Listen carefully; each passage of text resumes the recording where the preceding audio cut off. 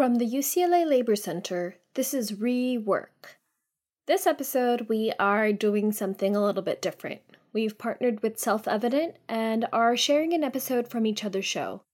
If you're new to Self-Evident, it's a podcast that is focused on the full range of Asian American perspectives, which are too often erased from the national discourse. They challenge narratives about where we're from, where we belong, and where we're going by telling Asian America's stories. The episode we are featuring on Rework is called Hello, Freedom Man, and it focuses on Southeast Asian Americans caught in the intersection of criminal justice and immigration enforcement. We hope you will enjoy this episode as much as we did. Learn more about Self-Evident at selfevidentshow.com and subscribe to them wherever you listen to podcasts. Here is Hello, Freedom Man. Hey, it's Kathy.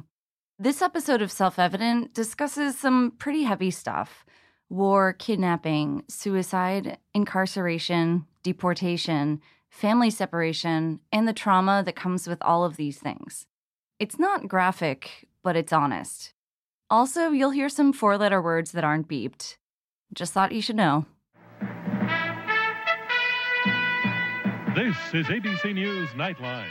So I remember when I was a kid, I would sneak out of my room in the middle of the night, and everyone would be asleep, except for my dad. That's Ton Tan. She's a Seattle-based producer, a storyteller, and the daughter of refugees from Vietnam.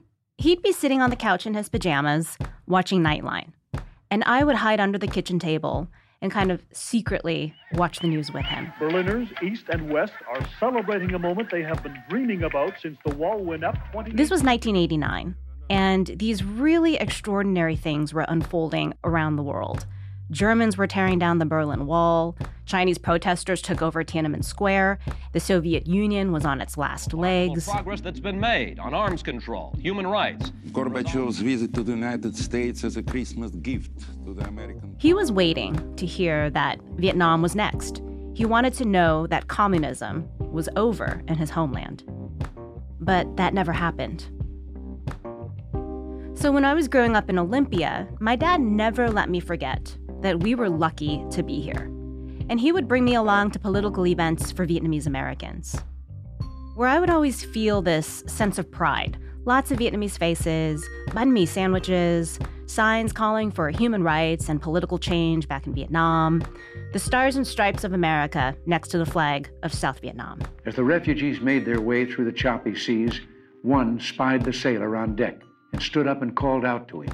He yelled, "Hello, American sailor. Hello, freedom man."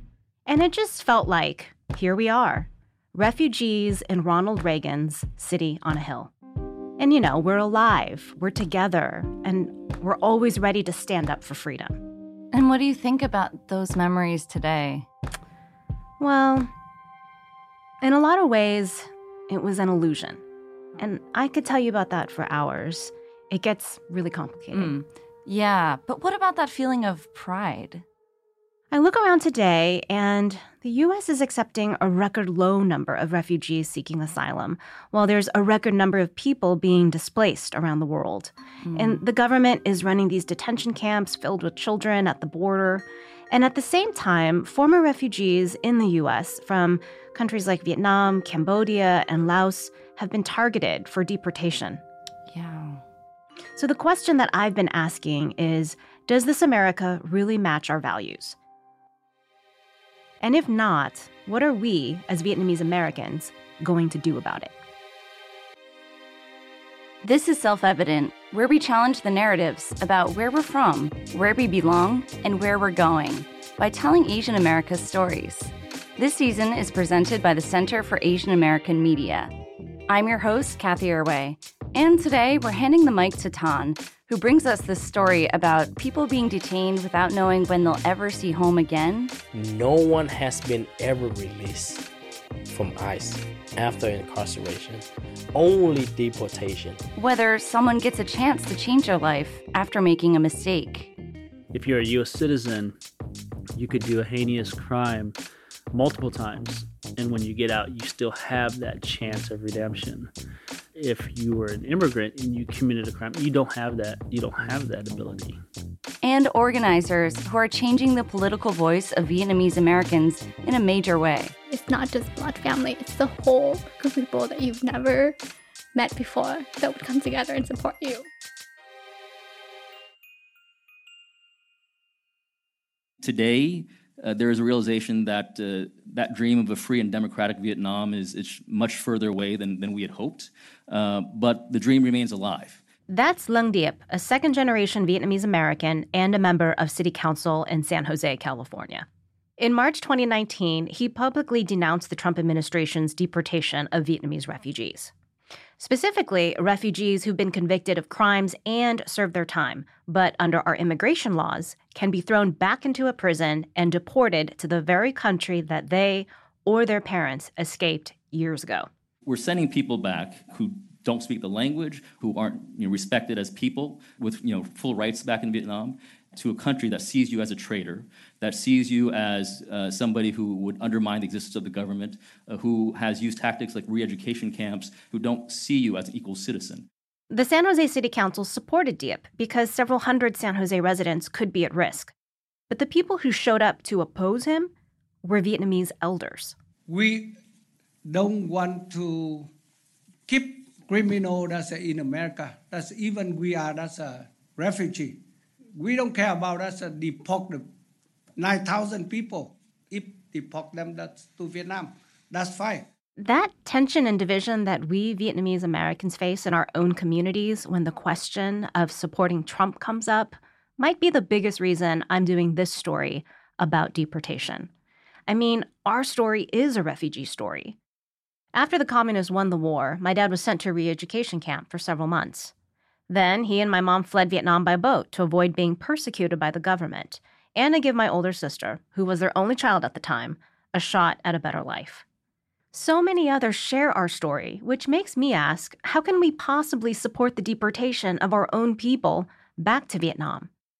The first place I started looking for answers was in my own family. Hi, Dad. Hi. Hi. I try to visit my parents whenever I can. How are you? Okay. What are you doing? Stereotypical as this sounds, we make pho and we catch up. And eventually, I can't help but bring up the subject of refugees and who deserves to be here. Okay, so Dad likes politics. Mom, do you like politics? No. Anything related to politics, I don't like. It gives me a headache. Let me live in peace. I don't like committees, meetings. I don't like it. My mom prefers to stay out of these discussions, which is common for Vietnamese Americans. The war was traumatic and bloody. They were pulled in lots of different directions by different political factions, often against their will. A lot of people didn't make it out alive. So I don't blame my mom for wanting to put all of this behind her. Dad is different. He leans into these conversations. Do you have a conscience? Yeah.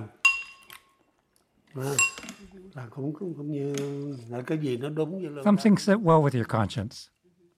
Some things don't. That's why it's not just about politics. He's thoughtful and kind and never has a knee-jerk reaction. So I feel okay asking him for his thoughts about the people trying to get into America today. What do you think about separation at the border, children being taken from their parents? So the separation policy from a human standpoint, of course, that's not nice. It's not good policy. But if you think about the reality, though, it could be a deterrent. If people know that possibility is there, perhaps they won't put themselves in that kind of danger. Well, what if, like the Vietnamese refugees who fled and came to seek asylum in Philippines and Malaysia, what if they had separated the children from the parents? Well, we were different. The Vietnamese were different. We weren't coming right up to the U.S. border. We were seeking asylum from other Southeast Asian countries. When we fled Vietnam, we knew it would be dangerous. We knew that we could die at sea. And really, we had no idea what the future held.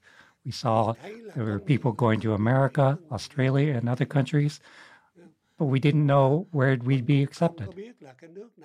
Once my parents made it to Washington, he and my mom volunteered to help later waves of Vietnamese refugees resettle in their community. He's passionate about human rights, and he knows that fleeing is not a decision to take lightly. Of course, the circumstances for migrants from the Middle East, Africa, Central America, they're all different from the refugee process he went through. But the shared experience that I see of people fleeing for their lives doesn't seem to register. And it's even harder to grapple with the experience of refugees who've been convicted of a crime and are about to be deported. To him, it all seems pretty black and white. So there are Vietnamese refugees who have criminal records of all kinds. Some of those records have been vacated. Some of them are people who have served their time. And there are thousands of them now who are at risk of being deported back to Vietnam. How do you feel about that? With regard to the deportees, they let us in by the hundreds of thousands. We're bound to have some bad apples in there, and we need to be thoughtful about this. If you've come here as a refugee and you lived here and you continue to commit crimes and you continue to cause problems in America, then maybe there's a good reason for you to go back to Vietnam.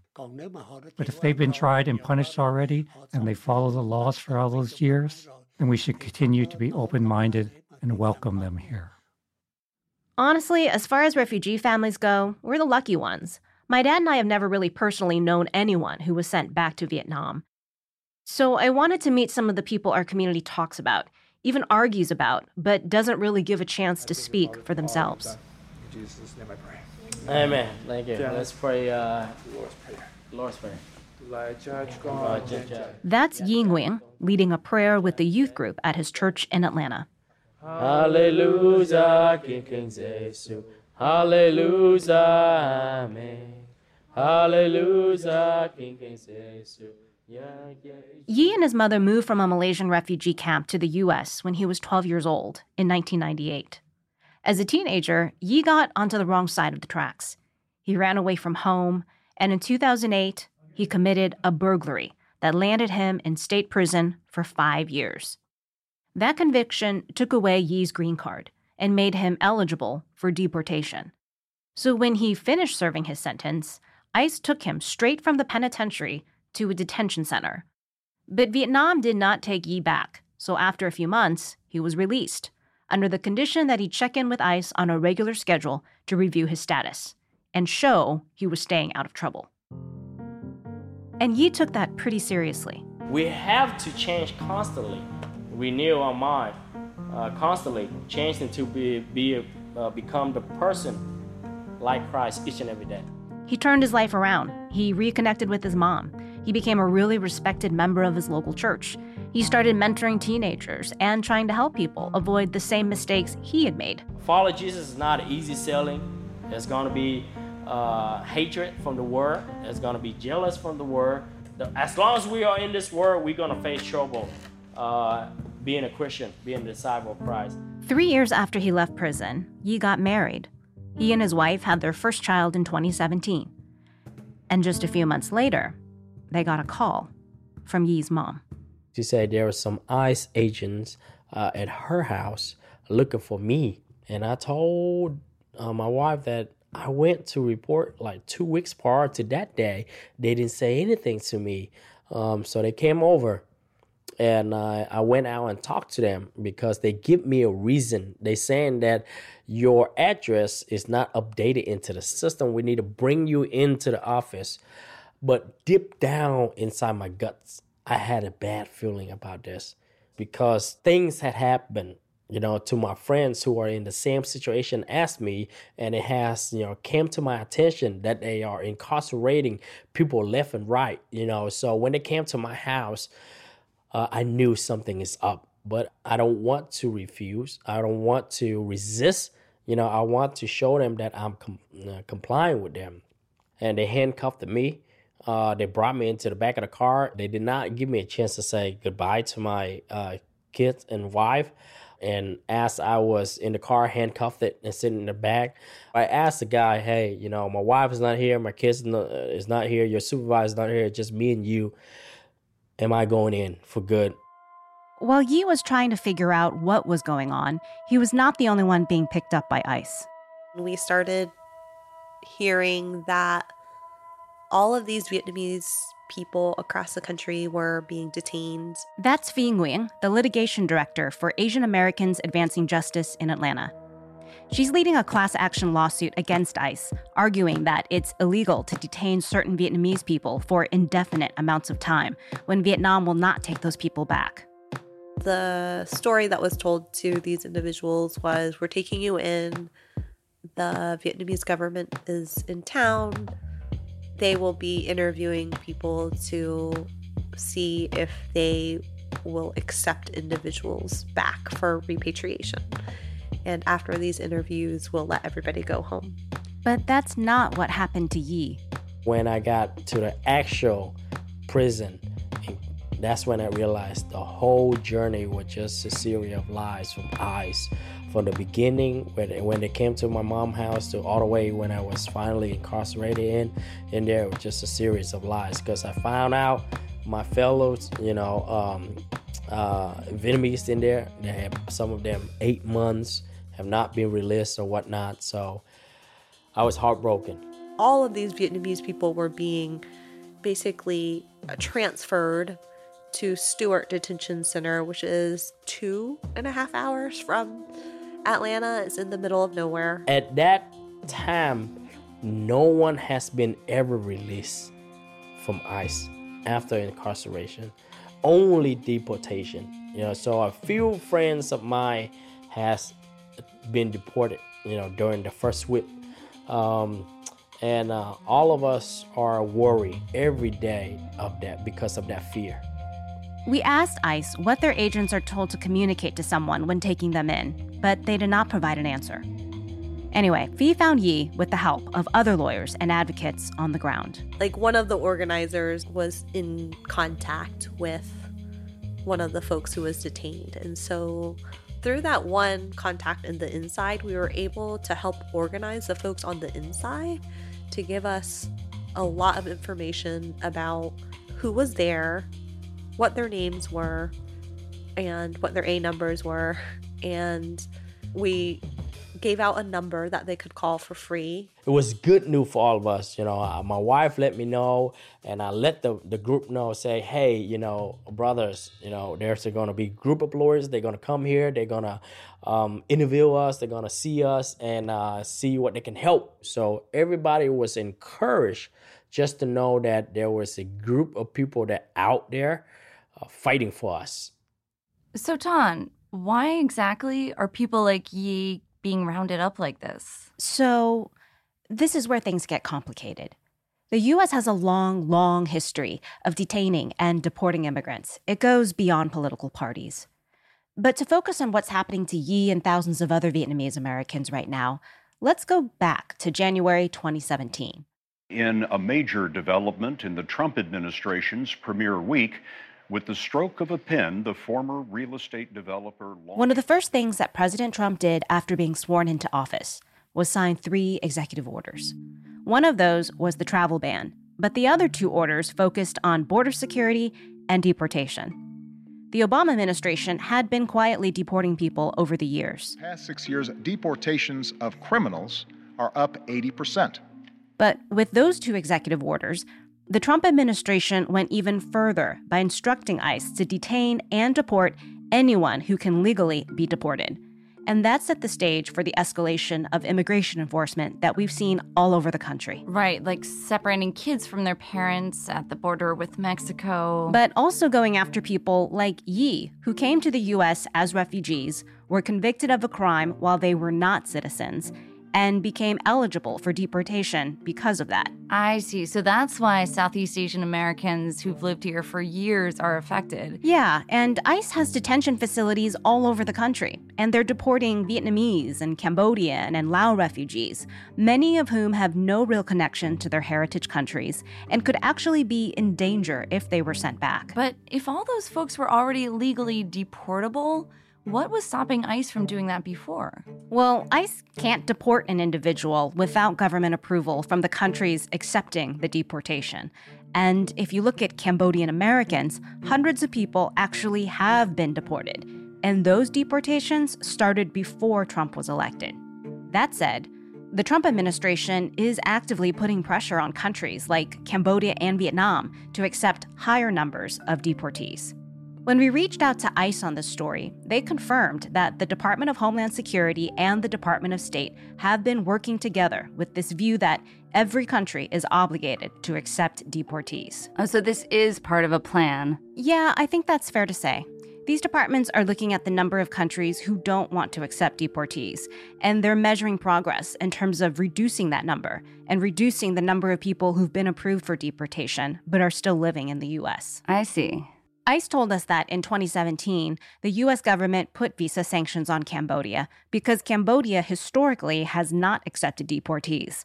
And as a result of those sanctions and other efforts, deportations to Cambodia increased by 279% in a one-year period from 2017 to 2018. And those efforts continue today. And what about the Vietnamese government? Well, since 2008, the Vietnamese government and the U.S. government have had a memorandum of understanding, which everyone calls the MOU, saying that Vietnam will only accept Vietnamese American deportees who arrived after July 12, 1995. But why? Right, why? Why this date? Well, it's when Vietnam and the U.S. restored diplomatic relations after the war. And that might seem random, but the thing to know is this. If you're a Vietnamese refugee who got here before July 12, 1995, the Vietnamese government won't take you back as a deportee. But the Trump administration has reinterpreted the MOU to exclude refugees with criminal records, treating them as deportable, regardless of when they arrived in the U.S., even though nothing's changed with the agreement itself. And when the Trump administration started putting pressure on Vietnam to accept more deportations, even the U.S. ambassador to Vietnam, he resigned in protest. Is Vietnam okay with this? We've reached out to the Vietnamese embassy in Washington to ask about this, but we haven't gotten a response. At the end of the day, ICE has the authority to detain anyone with a deportation order, even if they're not likely to be deported. Okay, so what about Vietnamese refugees who came here after July 12th, 1995? They're not protected in this way, but the MOU specifically says that the U.S. will consider humanitarian needs and family unity when deciding who should be deported. Well, that sounds a lot like Yi, because he came in the late 90s, right? Yeah, 1998, and he fits the bill perfectly for someone with strong family ties in the U.S. But Yi spent 6 months in prison, technically waiting for the Vietnamese government to provide documents that would repatriate him to Vietnam. They never did. So eventually, ICE let his wife come and take him home. But that does not mean he feels safe. Before, I don't have to be afraid of my status. Before, I don't have to be afraid that I'll be deported back to Vietnam or whatnot. But as of right now, I have to think of that. In every decision that I made, every plan that I plan for the future, I have to include that in. What if they come by and pick me up and I'll never see my family again? Now, when he has his check-ins with ICE, they ask him if he's written to the Vietnamese embassy. Saying that, yeah, we're okay to go back. Just give us the, our travel document. We are okay with it. We want to go back. This is not something that I want to do, but I have to do in order for me to comply with the things that they ask. So we were forced to write something that it's not truthfully what we want to write. Has the embassy ever responded to you? No, the embassy has never responded to us. Do you think anyone in Vietnam is actually reviewing your case? To tell you the truth, no. But Trump administration, he constantly putting pressure on Vietnamese government. So if they start to really review our case and issue our travel documents, people will get, picked up again and sent back home. If that happens to you, what are you going to do? This is something that I never want to think of, or my mind will shut down or will not allow me to think farther when it comes to this, because when it's come to that point, that's it for me. I know I have to go.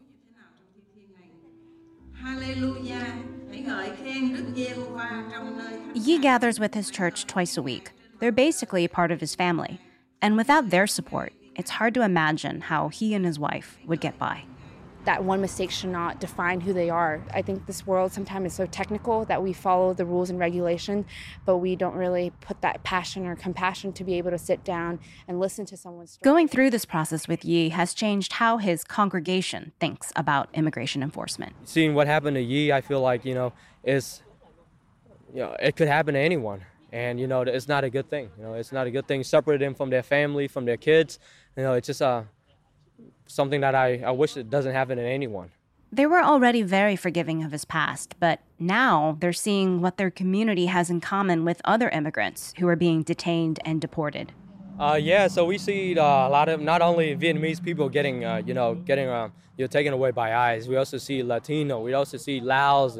So I hope that the whole community will work together and support each other. If you're Laos, you're Latino, you're Asian, you're Vietnamese, it just, hopefully they'll work together and just have this, change, somehow.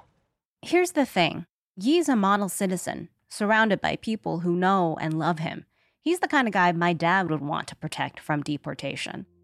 But there are lots of Yis, people who came to the U.S. without a lot of support, lived in low-income or high-crime neighborhoods, experienced racism and trauma from being displaced, and ended up making mistakes because of that. Right now, the law treats them all the same and deports them all the same. The question isn't whether we're throwing out the good refugees. The question is whether non-citizens deserve the same second chance that citizens get. I struggle with the idea that I have to humanize my clients because they are humans. That's Fee again, the lawyer with Asian Americans Advancing Justice in Atlanta. They don't have to be married. They don't have to have beautiful children to be human beings.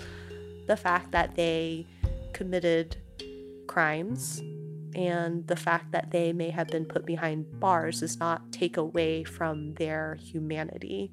And so that's a part that I think I really struggle with as an advocate, because I know part of my job is to humanize people, but I also feel like it's my job to make space for those stories that are harder to swallow. And there are plenty of people that I know and friends with who have been involved in homicide and who I think deserve freedom and justice just as much as my clients who maybe all they have is a marijuana possession conviction. So that's a struggle for me. Sometimes I feel like we Vietnamese Americans present ourselves as exceptional. And because of that, we turn against the members of our community who contradict that idea of the upstanding refugee or even the upstanding ex-convict with a heart of gold. We don't like to face how much pain we all carry, that we're all capable of going down the wrong path. And the more I learn about these deportations, the more I feel like the system knows this and takes advantage of it. If you're a U.S. citizen, you could do a heinous crime multiple times, and when you get out, you still have that chance of redemption. If you were an immigrant and you committed a crime, you don't have that ability. Christopher Larson was one of around 2,700 children who were airlifted out of Saigon in April 1975 as part of a humanitarian but controversial evacuation called Operation Baby Lift. Chris was adopted by a white American family. He adored his parents and siblings, had a pretty normal childhood. His parents sent in his paperwork for citizenship. For technical reasons, the paperwork wasn't fully approved, but no one ever realized that was the case. Getting lost in the system is not uncommon for adoptees and immigrants. There's lots of tiny obstacles that get in the way of finishing the process that natural-born citizens never have to think about. And Chris never ran into a situation where his citizenship was questioned. For a long time, it looked like Chris was doing well, studying computer science and going to work in tech. But on the inside, he suffered from a repressed trauma that eventually caught up with him. He couldn't name this feeling or talk about it for years, which led to the very rough end of his marriage and a decision that would change his life forever. My ex had just disappeared with the kids. Like, disappeared. And it kind of threw me for a whirlwind. I ended up attempting suicide over it. And one of the secrets that I kept from family and friends is it wasn't the first time that I attempted suicide. I also attempted suicide when I was in in high school even, and also in college. How were you feeling at the time when you made these attempts? Were you just feeling upset? I would say loss, a huge feeling of loss. And of course, with everything that I've dealt with in the past and that I've hidden, I didn't know how to deal with loss. Anytime that I had to deal with some type of loss, I would either run away from it or I would do something drastic like attempting suicide. I went probably on an 8-month drinking spree. And in that 8 months, I was thinking about, okay, well, how can I really end this? And that's when I came up with a plan for suicide again. But this time, it wasn't just me doing the suicide. It was a suicide by cop. I would put myself in a position to where law enforcement would have to shoot me. How did that concept or idea of a suicide by cop, where did that come from? I don't know. I knew that I couldn't do it. And so I ended up kidnapping a child. It was about a 2-hour police chase, and I don't know why, but I knew that at the end that more than likely all of us would end up getting shot. I had been dodging spike strips most of the night every time I threw them out, and so this time I just drove right over them and I gave up. Chris took a plea agreement and got the maximum sentence. The first 3 years of incarceration, I was a bit of an ass because I didn't care what happened. 10.5 years to me at that time was a life sentence. I just didn't care what happened. So if you needed money collected, I'll go collect it for you. If you need me to go beat up this person, I'll go beat up the person. It was totally opposite of the character that I was. You adapted quickly. Yeah. Out of 10.5 years, 3.5 of it was spending it in solitary confinement because I was always in trouble. It wasn't until like about the 5th and 6th year that I started coming around and realizing, hey, now there's problems. Halfway through his term, Chris started recognizing inmates who had gotten out only to come right back in. He used to think, once a criminal, always a criminal. But when he started to see the cycle of trauma and the lack of support for ex-convicts out in the world, he started helping inmates break the cycle and reintegrate into society. He's become an advocate because he doesn't want the label of being a criminal to define people's lives. But at the same time, he struggles with how much power his record has over his life and how little the average person understands what he's going through. Even his own family, who to this day don't really get that Chris can be deported. Oh my gosh. There was a Facebook post that it had to deal with people that were incarcerated and were being deported. And like, yeah, all those people that have committed crimes have to be deported.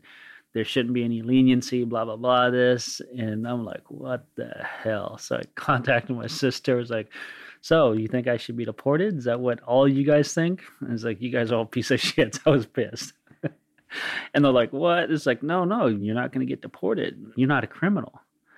It's like, wait a sec, I have a criminal conviction. And you're saying that anybody with a criminal conviction, that includes me. But no, you're our little brother. It doesn't work that way. My sister ended up calling me back and apologizing and wanting to see how I was looking at things. And I think she gets it. So, I don't know. It's weird because it's really sweet because they love you. They believe that you're going to stay here. But you're trying to tell them that that's not a guarantee. Yeah. They probably wouldn't believe it even if after it happened. After I was in Vietnam, they probably think that I was on vacation or something. Do you think there's a lot of people who think like they think? Absolutely.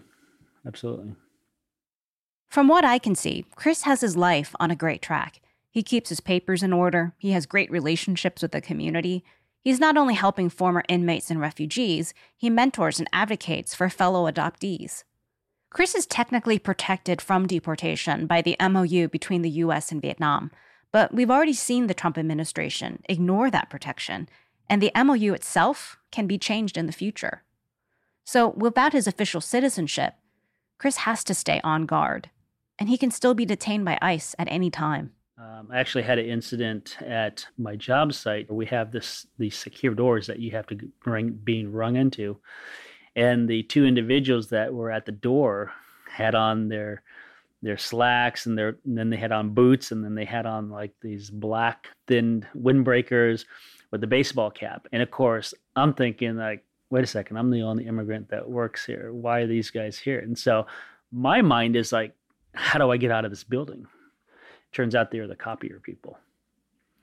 But just that figure of seeing people looking like that coming in your direction kind of freaks you out. Some days it's as if the deportation order is not there. But then when things spark up on the news, all of a sudden the paranoia happens. They had the roundup of the Vietnamese a couple years ago, where they picked up 85 Vietnamese across the U.S. for deportation. I'd happened to get called in for my check-in early that time, and I'm like, great. And I mean, does your heart start racing? Do you have to give instructions to your friends and your loved ones before you go? I probably have a list of at least 50 people that I have on Messenger and text that, hey, I'm getting ready to go in. If you don't hear from me in 2 hours, then you need to contact this lawyer. You didn't choose to come here. You didn't choose to be adopted. Do you ever think about the lack of control over these crazy circumstances in your life, and how does that make you feel? It kind of makes me feel angry a little bit because citizenship should have been something that, especially when the U.S. government takes refugees from countries, this is something that they should already have in place. It's very frustrating right now knowing that they're putting kids in these intern camps that they had for Japanese individuals, which is just crazy. Does it trigger a feeling in you, or what's your reaction when you hear about how these children are being treated?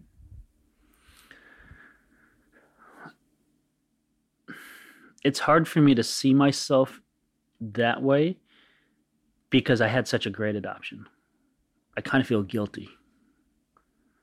And I kind of feel ashamed because it's like I had it and I screwed everything up.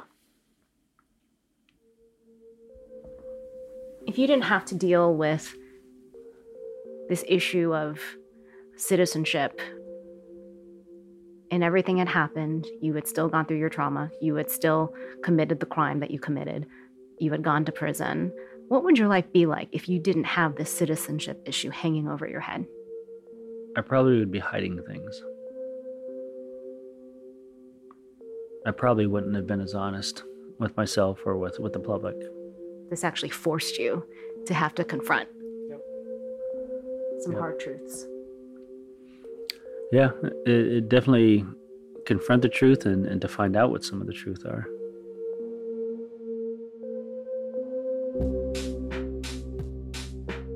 So you weren't part of a Vietnamese community, you don't speak the language, you've had more interactions in recent years than ever before. What are your thoughts about the Vietnamese community? Any surprises? So the Vietnamese community now is kind of doing a turnover because it's more or less like the second gen that's starting to rise up. And it's the second gen and the third gen that are a little more progressive.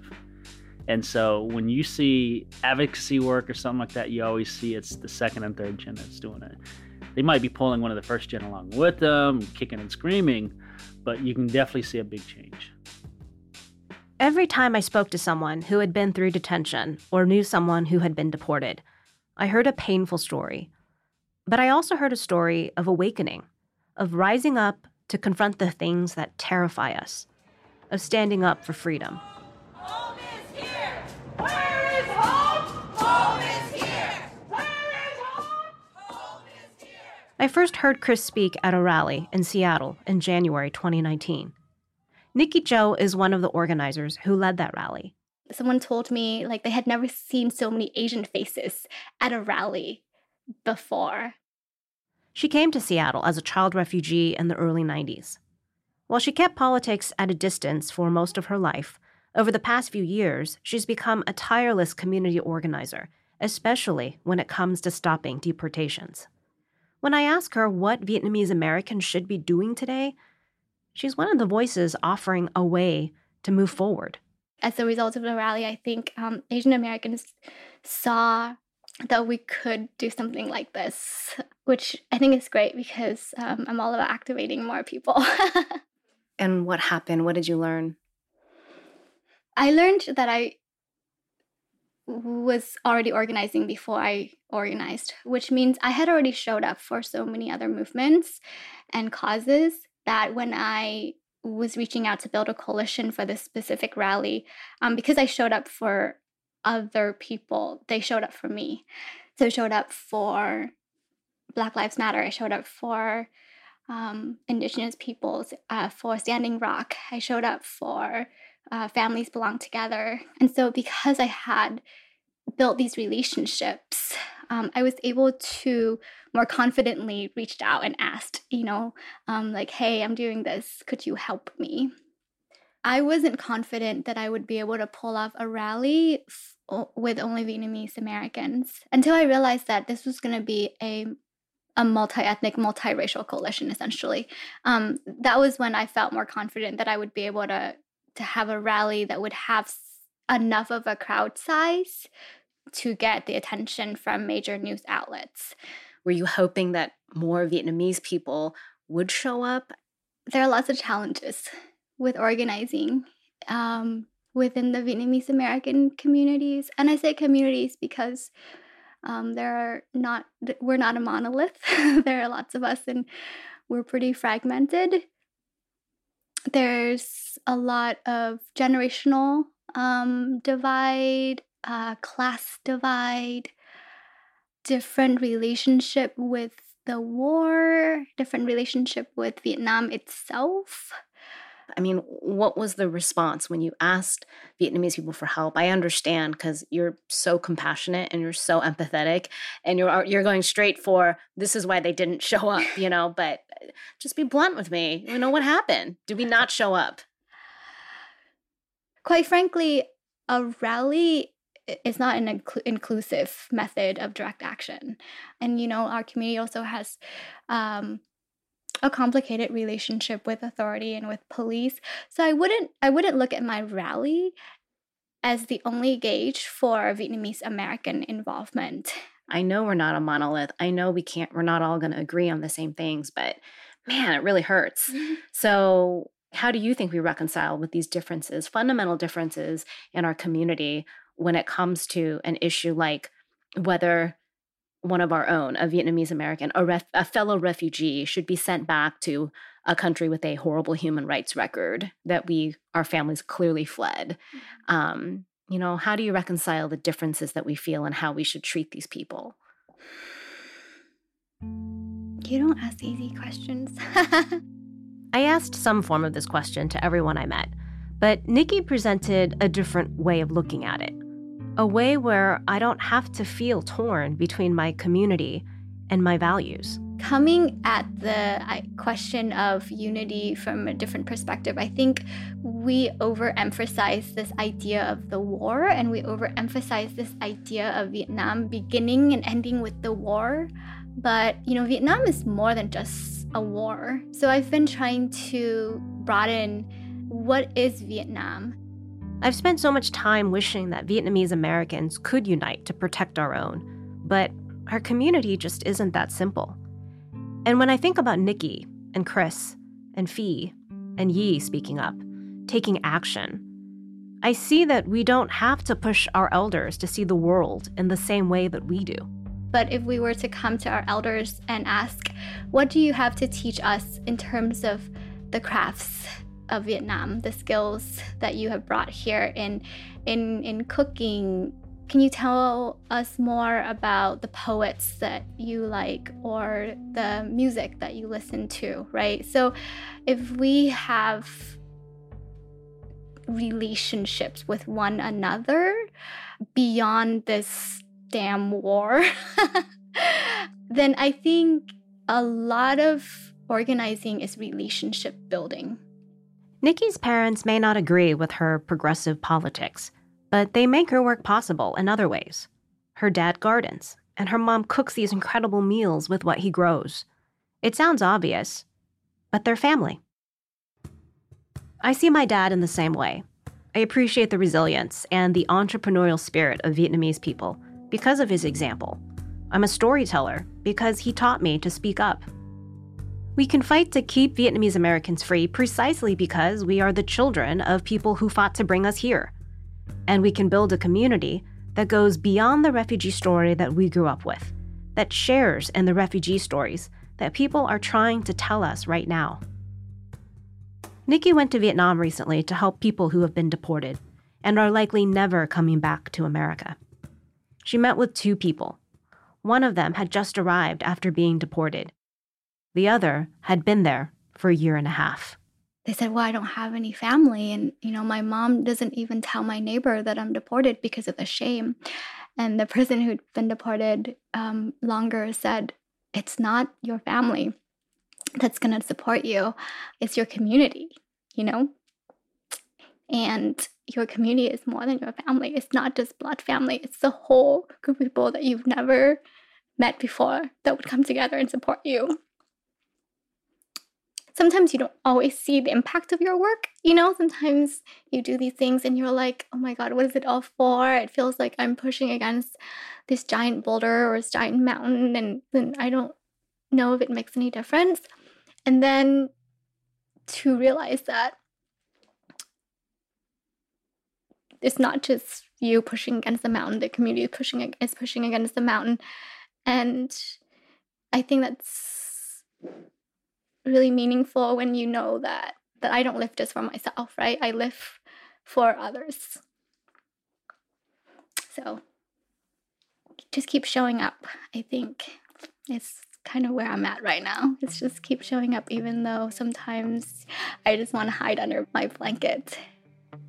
I've been doing a lot of reaching into Vietnamese history, and we've been doing this for thousands of years. So it's in our blood. It's in our blood. We know how to do this. Next time on Self-Evident. I learned that my birth mother was Sikh, so I thought, this is a place where she's probably been. This is a place where her feet have touched the ground. This is a place where she's eaten some of the food. This is a place that she's seen, and I am here. I'll speak with our listener community about how we learn where we come from, whether that means stepping outside the classroom, trying to track down our birth families, or preserving a history we can't even read. Today's episode was produced by Tan Tan and James Boo. We were edited by Julia Shu and Cheryl Duvall and mixed by Timothy Liu Lee. With production support from Austin Jenkins, Eilish O'Neill, Jamala Henderson, Kevin Rinker, and Merk Nguyen.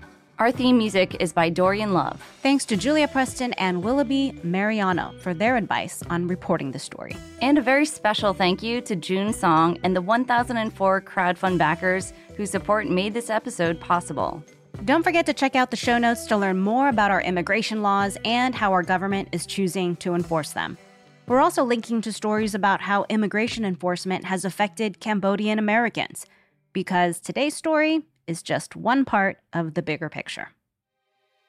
Please help us get the word out by recommending this episode to your friends, family members, and coworkers. You can also help by writing a review on Apple Podcasts. Self-Evident is a Studio to Be production. This season is presented by the Center for Asian American Media, with support from the Ford Foundation and you, our listeners. Our show is incubated at the Made in New York Media Center by IFP. We're managed by James Boo and Talisa Chang. Our senior producer is Julia Shu. Our executive producer is Ken Akeda. Our audience team is Blair Matsura, Joyce Ampunashat, Justine Lee, and Kira Wisniewski. I'm Kathy Irway. Let's talk soon. Until then, keep on sharing Asian America's stories.